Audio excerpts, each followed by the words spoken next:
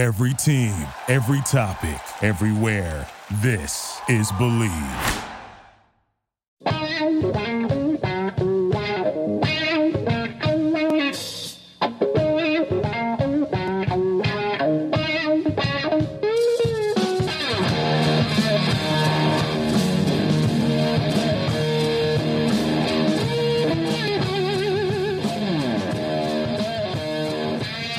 What's better than this? Guys being dudes here on the Draft Dudes podcast, presented by Locked On.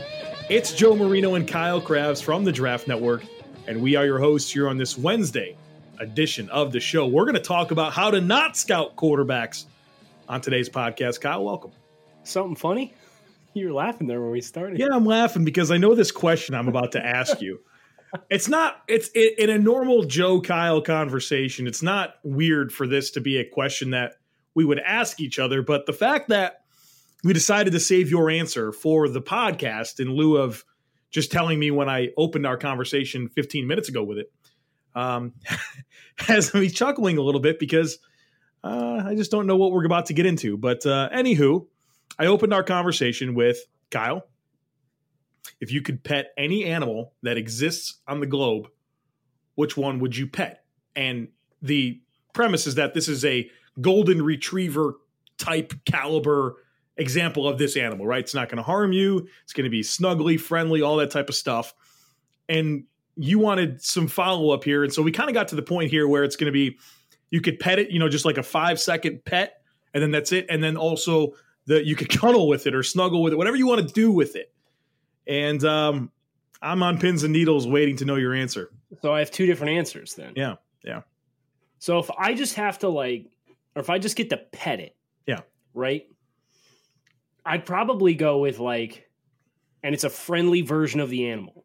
Yeah. I would probably go with an apex predator, right? Because it's they are such powerful, like a tiger would be very high up on my list.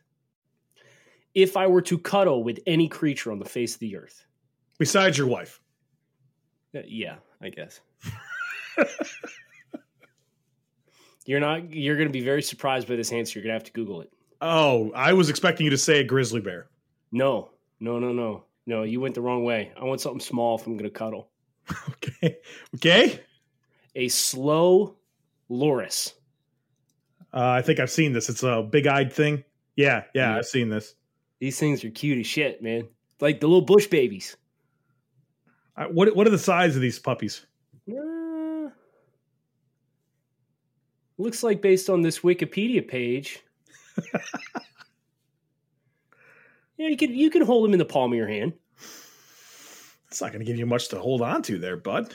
No, but I know he's just so fluffy and I know. I might have taken that for the pet, For the pet. No, wait, I think I read about these. Wait, they're like venomous or something like that.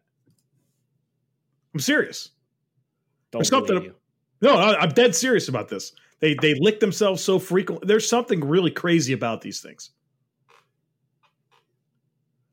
This is right up here. Go ahead. Oh, they potentially have a toxic bite. Yeah, so there it is. If they there's apparently a black market, which is such a dick thing to do. Just don't let them be, right? They live in Southeast Asia. Just let them stay there in the jungle, please. But apparently there's this black market for them where they try and ship them overseas or whatever to be exotic pets. And they have to pull their teeth out. Yeah. Because if they bite you, they'll... Yeah, see? There it is. It's not venomous. I think it's just toxic. It's like a cat scratch fever. You familiar with cat scratch fever? No. That's a real thing?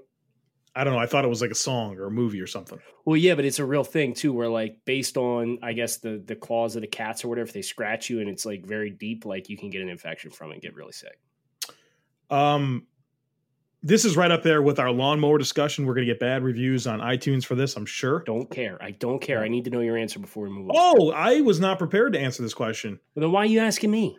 For the cuddling, I'm getting some kind of crazy. Could you imagine a friendly tiger, a white tiger, a Siberian tiger? How cool that would be, a friendly one, treating you like a kitten. That's what I'm cuddling with. for the just the one pet, I'm picking something really dangerous, right? Like that you just normally wouldn't want to touch. I don't know, like alligator, crocodile, saltwater crocodile, 20-footer.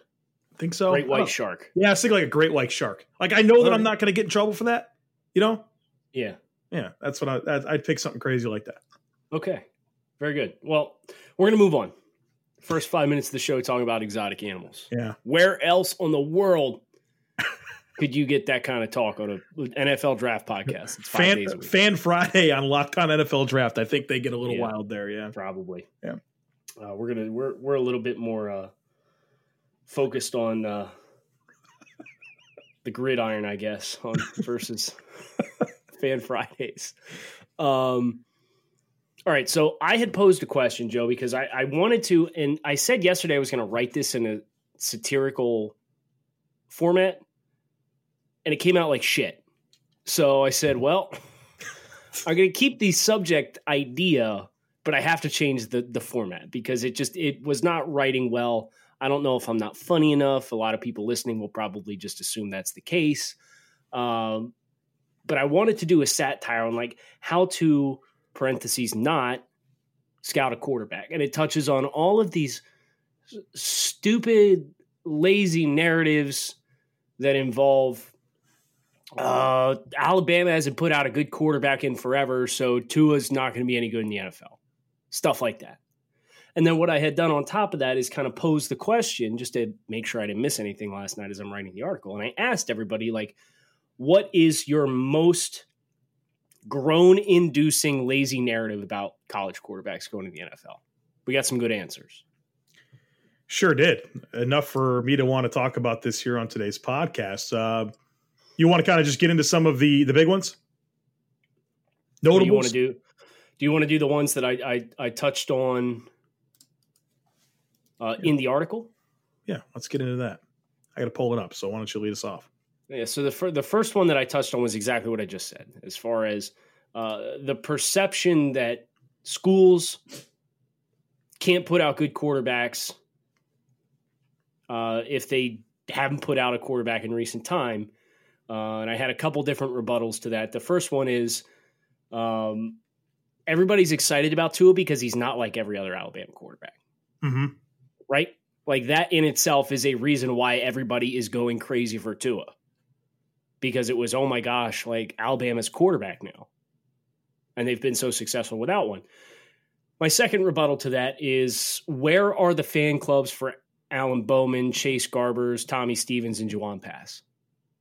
Because those are the quarterbacks at the schools that have put out hot NFL quarterbacks in recent history, like Patrick Mahomes, Dak Prescott, Lamar Jackson, Jared Goff. There's no connection. Right? It's like these things go on an individual by individual basis. And I'm sure some people out there are going to just slam the hand on the table and say, Jalen Hurts, Oklahoma. And you can't say that because Jalen Hurts, where did he play before this year, Joe? Alabama. Okay, the same school that everybody says Tua can't be good for because he plays there. It's dumb. And then what I actually did, I actually enjoyed this, Joe, is I looked at every Super Bowl winning quarterback, what college they came from. Really? That's fun. Do you know how many schools have produced more than 2 Super Bowl winning quarterbacks? I mean, I have the list here, so it's. But did you count them? What is it, like 3 or 4? 2. Purdue and Alabama are the only 2 schools that can claim more than 2 Super Bowl winning quarterbacks. More than 2. Yeah. Okay. More than 2. Yeah, I still like to know what does Tua Tagovailoa have to do with Blake Sims, Jake Coker, and John David Booty, and color the helmet and AJ McCarron, and we get this with the coach they played for, right? It's like the thing about it is it's this particular talking point extends beyond quarterbacks, right? You get the people that don't like Clemson pass rushers, right? Or they don't like Florida State has one of those. They don't like Florida State. What is the position that I always go after? It is escaping me right now. I'm thinking of Penn State pass rushers, right? Because they're all Aaron Maben. Yeah. Like, what are we doing here? Like, it's bad. It's lazy. It's just like, they were talking about week 1, the Bills and Jets. Le'Veon Bell's going to have a good game against the Bills defense because he did back in 2014 and 2016. Oh, okay. Like how many other players are on the team that were on the team when Le'Veon played? Exactly 0. Right. Jerry Hughes, like the only player. Like, what are we doing? They're unrelated. It shouldn't be this hard, but they make it this hard because it's. I don't know why. I don't know why this is even like a correlation that people try and make. We got some good ones here to get to right after this, but first I want to tell you about today's sponsor, Blue Chew. Let's talk about sex, good sex. Remember the days when you were always ready to go. Now you can increase your performance and get that extra confidence in bed. Listen up, BlueChew.com. That's blue like the color blue. Blue Chew brings you the same FDA-approved active ingredients as Viagra and Cialis, so you know they work. You can take them anytime, day or night, even on a full stomach, and since they're chewable, they work up to twice as fast as a pill, so you can be ready whenever an opportunity arises.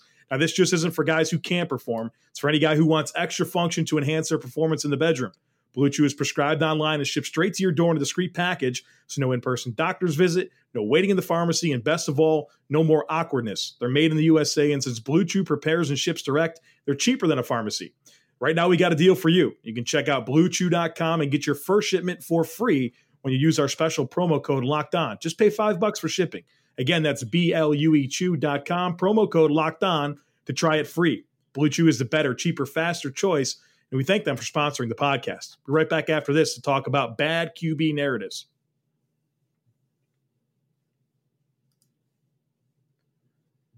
You're up, senor. All right. What's the next one here? The next one here is the myth that blank never wins any big games. He can't cut it in the NFL. What's this about, huh? Never won any big games. Doesn't that have a lot to do with team and opportunity? And is there a one for one here? The name that really pops here is Derek Carr. Remember Derek Carr, Fresno State, going up against USC in that bowl game, and everyone put so much stock in that game. This is the big measuring stick for Derek Carr. If he can make it as an NFL quarterback, he's going to have to show it against USC. You know what he did? I almost feel like that game killed any chance he had of going in the first round. It really did. It really did. And they got the doors blown off, and wasn't it like 41-14 or something like that? Yeah, it was bad. It was bad. It was like Daniel Jones versus Clemson this past year too. I mean, and that did expose some warts with Daniel Jones, but there's too many other variables that go into play to pin this on the quarterback specifically. I thought I really enjoyed looking at the top 3 passers in yardage, career passers and passing yardage in NFL history, and looking at their track record in big games in college. They're all bad, right? Every single one of them had a losing record. I see that. You have it here. Drew Brees was 6-10 in games against ranked opponents at Purdue. He was 3-5 against top 10 teams. And I'm pretty sure he got 2 of those wins in his final season, his senior season. Winless in New Year's Day bowls. His only bowl game was like the Alamo Bowl in 98. They beat number 4 Kansas State on like December 29th or something like that.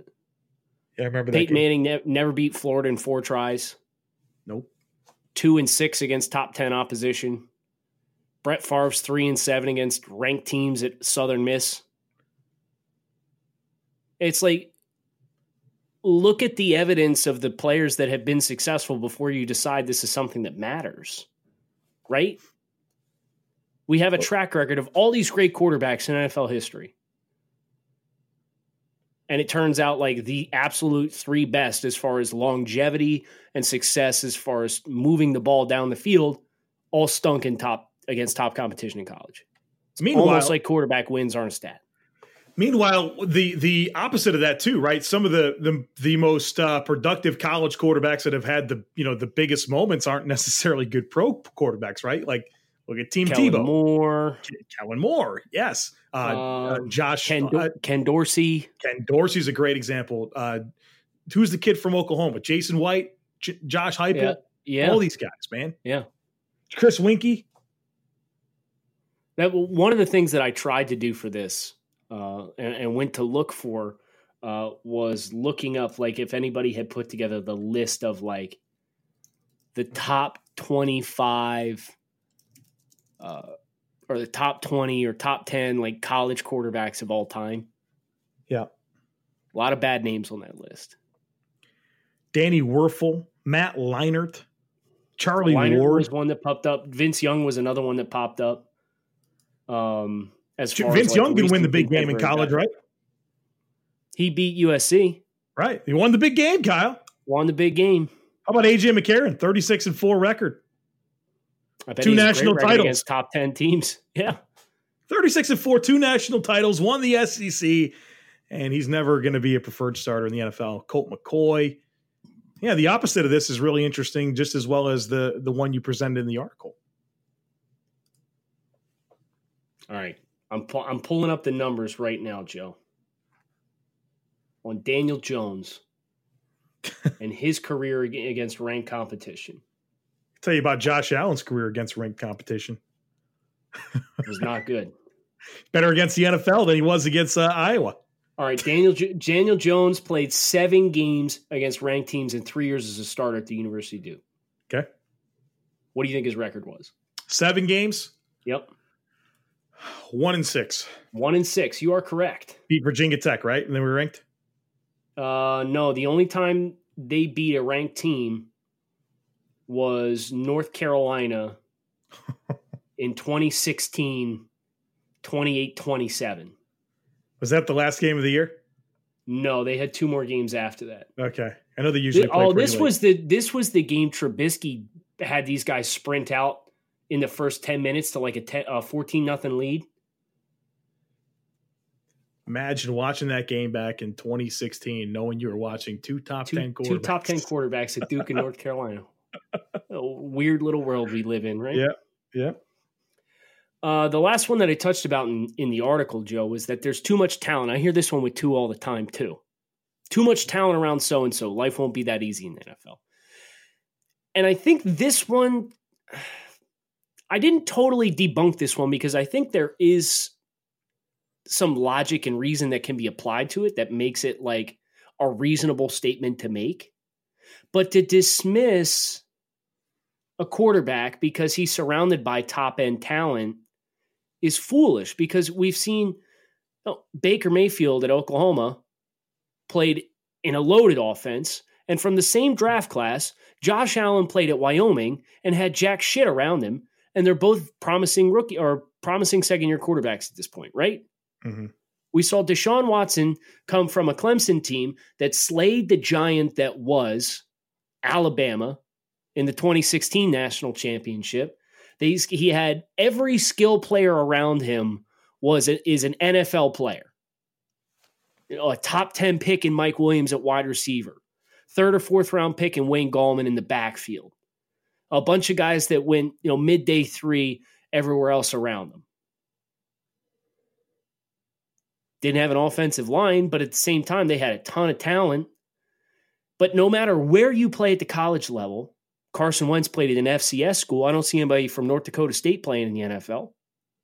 No matter where you come from in college, when you go to the next level, the entirety of that supporting cast around you is going to be more talented than whatever you played with, right?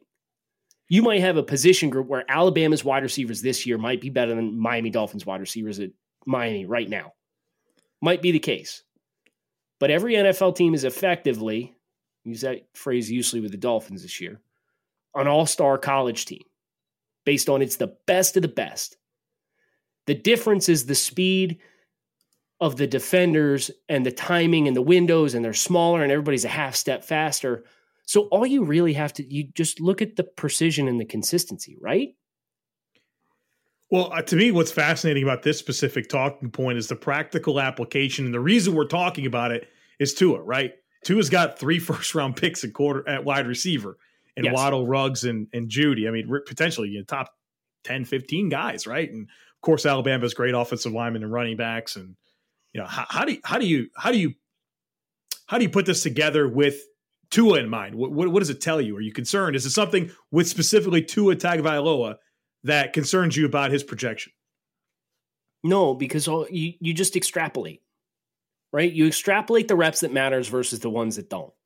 And inevitably, with this supporting cast on this team, with the schedule they've played so far, the vast majority of reps that Alabama has played thus far don't have any significant impact.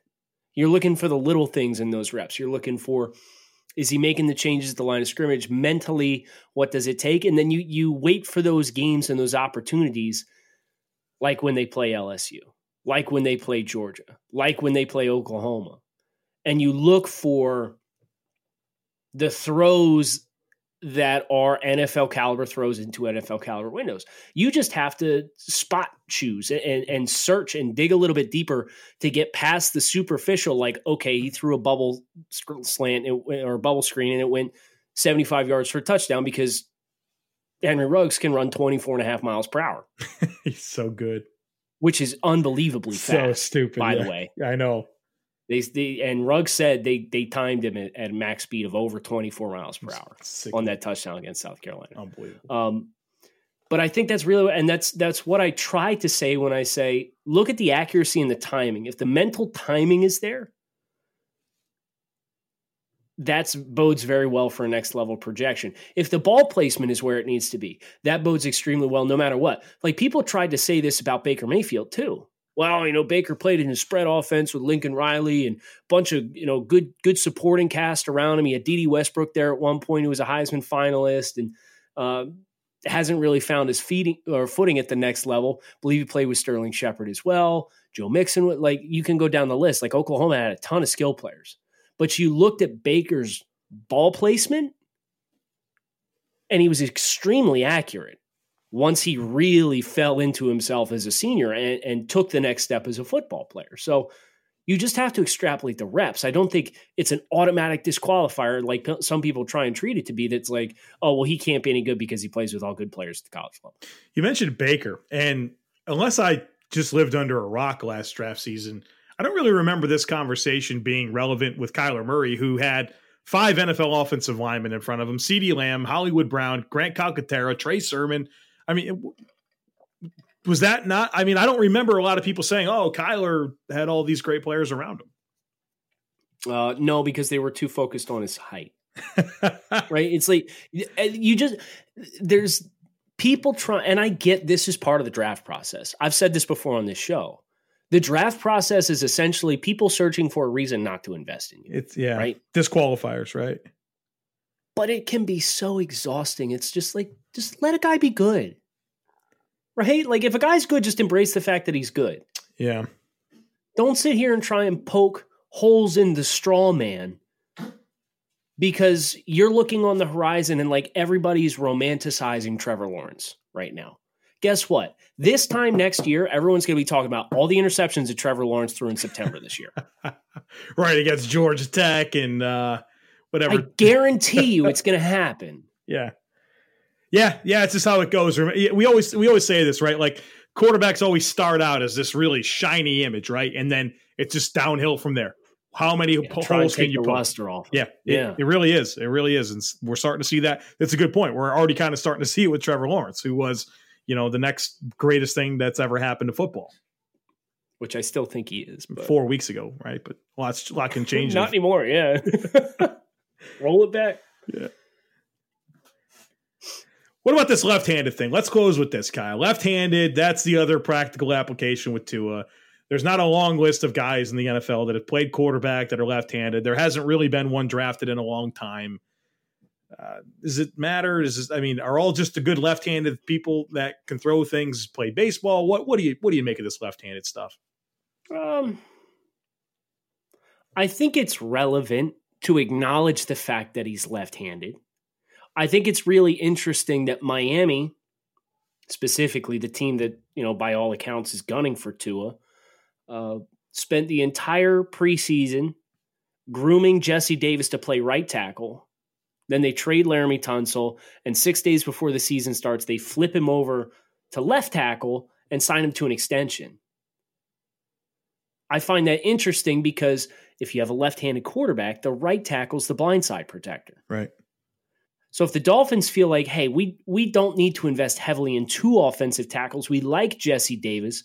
Let's use the burner year in 2019 to get him 16 games worth of starting reps as the left tackle when he's the front side offensive tackle for a left-handed quarterback. It's like, are they playing checkers or are they playing chess a little bit with some of their personnel right now? But I think it does warrant consideration. And did you ever listen to the Football Life on Jerry Rice? Yeah, I've heard him talk about left-handed quarterbacks. Yeah. So he had San Francisco had a ball boy when they were making the change from Montana to Young. And they said Jerry Rice made this ball boy throw him thousands of passes because he was left-handed so that Jerry himself could adjust to the spin on the ball from addressing a right-handed quarterback versus a left-handed quarterback. Does that disqualify you or tarnish your value? No. You have a bunch of professional football players. Go hit the jugs. Sure. Yeah. That's how I feel about it. Yeah. Yeah, I mean, you'll have to construct your offensive line a little differently from a priority standpoint, right versus left tackle. But your receivers, I mean, just get the reps. You got all summer. You'll be fine. So it sounds like, Tristan Wirf's a natural right tackle, just obviously the Dolphins' second first-round pick, huh? This is all just all scheming it together, huh, Kyle? Listen, I sent it in the Draft Network Slack today. Yeah, sign Brandon Scherf to play right guard. Draft Tua to play quarterback. Draft Wirfs with the Steelers pick, and then draft Tyler Biadasz with the Texans pick. I'm going to be. Oh my God!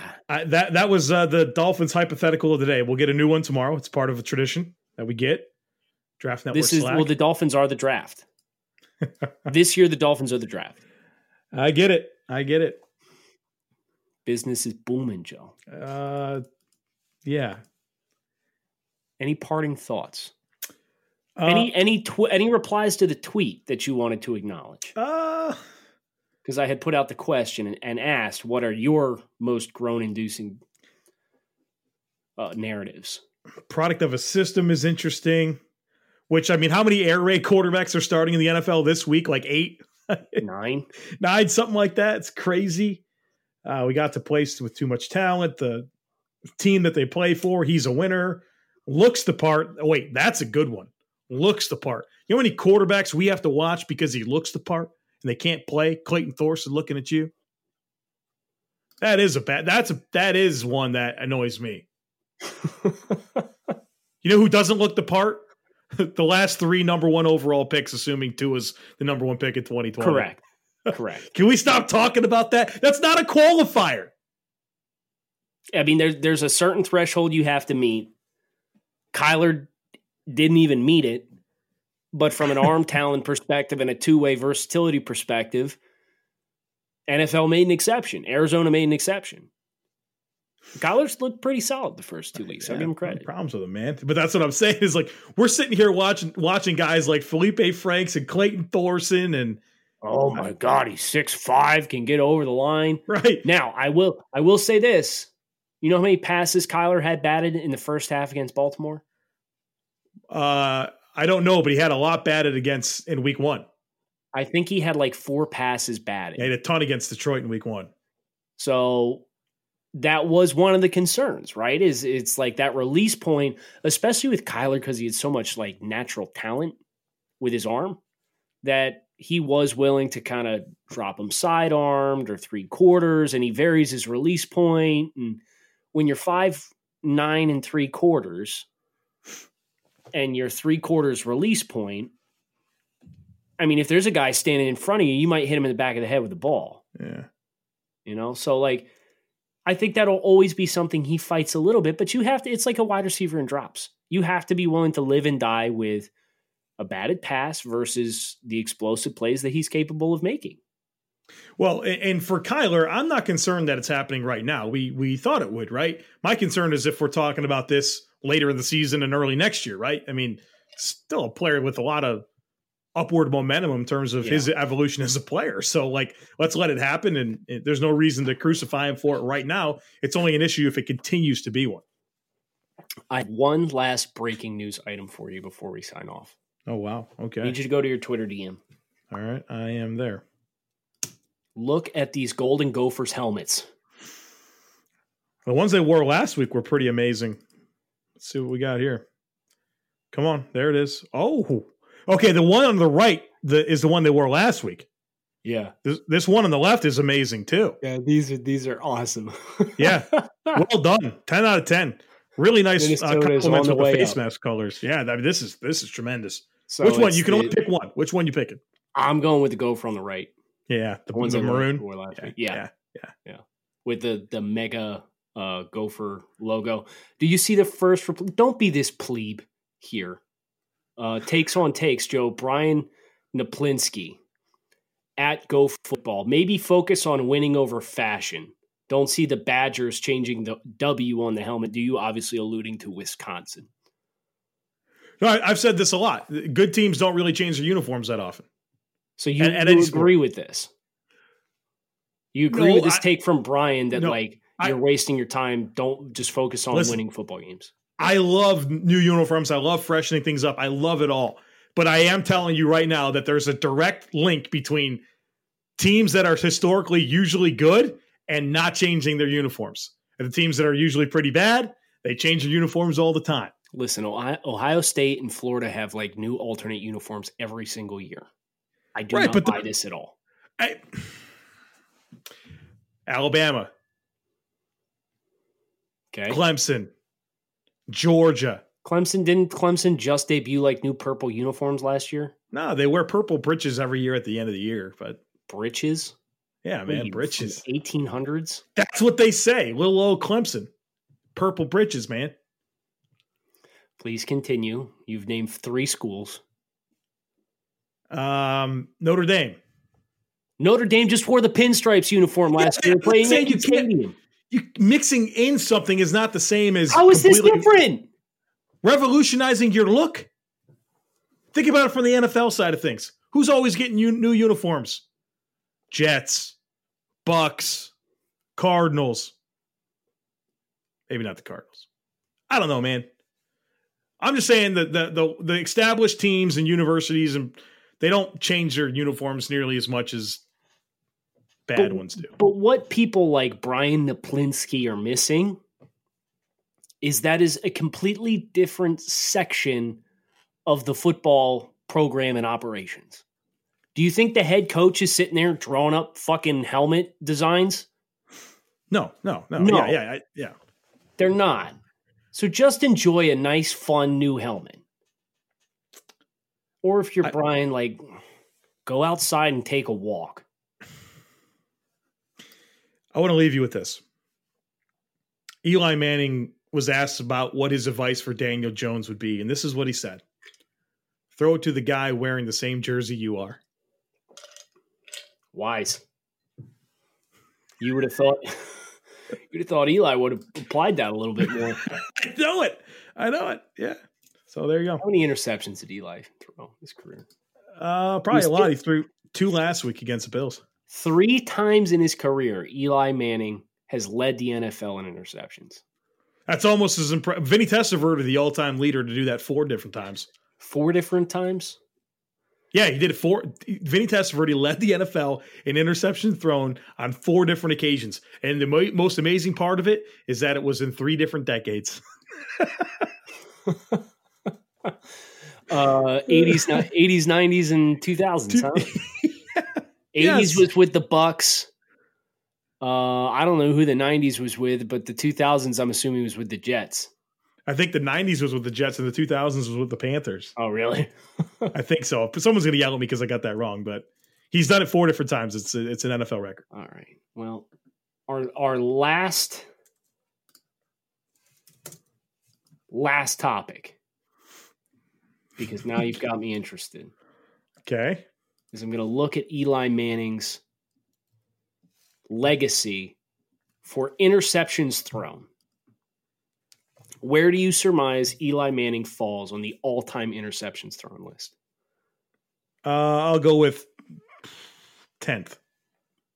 You're close. He's actually only 7 interceptions away from being 10th on the list. Okay. He's 14th. With how many? 241. Oh. Y.A. Tittle is 10th with 248. Testaverde has 267. So where does that put him? 4th. Can I finish? Let me finish this thought on Testaverde. 35 and 88 with Tampa, 22 and 89 with Tampa, 25 and 2000 with the Jets, and 20 with the Cowboys in 2004. There's the 4 different times he did it. Wow. So it's not 3 different decades. It's 80 and 2000s. What's remarkable about that is that he continued playing in the 90s and didn't, you know what I mean? Like he didn't do it again. Wasn't for lack of trying, man. He threw a lot of footballs. Started 16 games for the Ravens in 96 and threw 19 picks. But he also threw, dude, that's actually a crazy number. He had 33 touchdown passes on 549 attempts, which is 6% of his pass attempts in 96 as a full-time starter for the Ravens. So nearly 10% of his throws were either a touchdown or an interception that year. Yes. Oh boy. 8% of the throws for his career were either interceptions or touchdowns. That's a whole big can of worms, but I'd be fascinated in knowing like how that relates to the rest of history, you know? 4% of all pass attempts intercepted. 4.1% touchdowns. We're getting the hell out of here. Thanks for listening to Draft Dudes. College football lines tomorrow. We're going to be looking at the top 25 slate, looking for a bounce back week. We did okay, Joe. I think we were like 1 or 2 games over 500. You were one game better than I was. Yeah, I'll take. Go Sun Devils, right? Yeah. Yeah. Michigan State let me down. I should just stay away from them altogether, man. Takes are not good with Michigan State. They've never been good to you. I mean, Malik McDowell will work you this shit. Come on, you know? What McDowell? Yeah, didn't you like Malik McDowell? No, I think I had Malik McDowell outside my top 50 that year. Okay. He was DT1, but he was outside like my top 50, I think. Larry Ogunjobi was DT2. All right. Send it. We're sending it off to some staff meetings for the Draft Network. Some exciting news coming this afternoon. Keep an eye out for on social media, and we'll talk with you guys again tomorrow. Thank you for listening to Believe. You can show support to your host by subscribing to the show and giving us a 5-star rating on your preferred platform. Check us out at Believe.com and search for BLEAV on YouTube.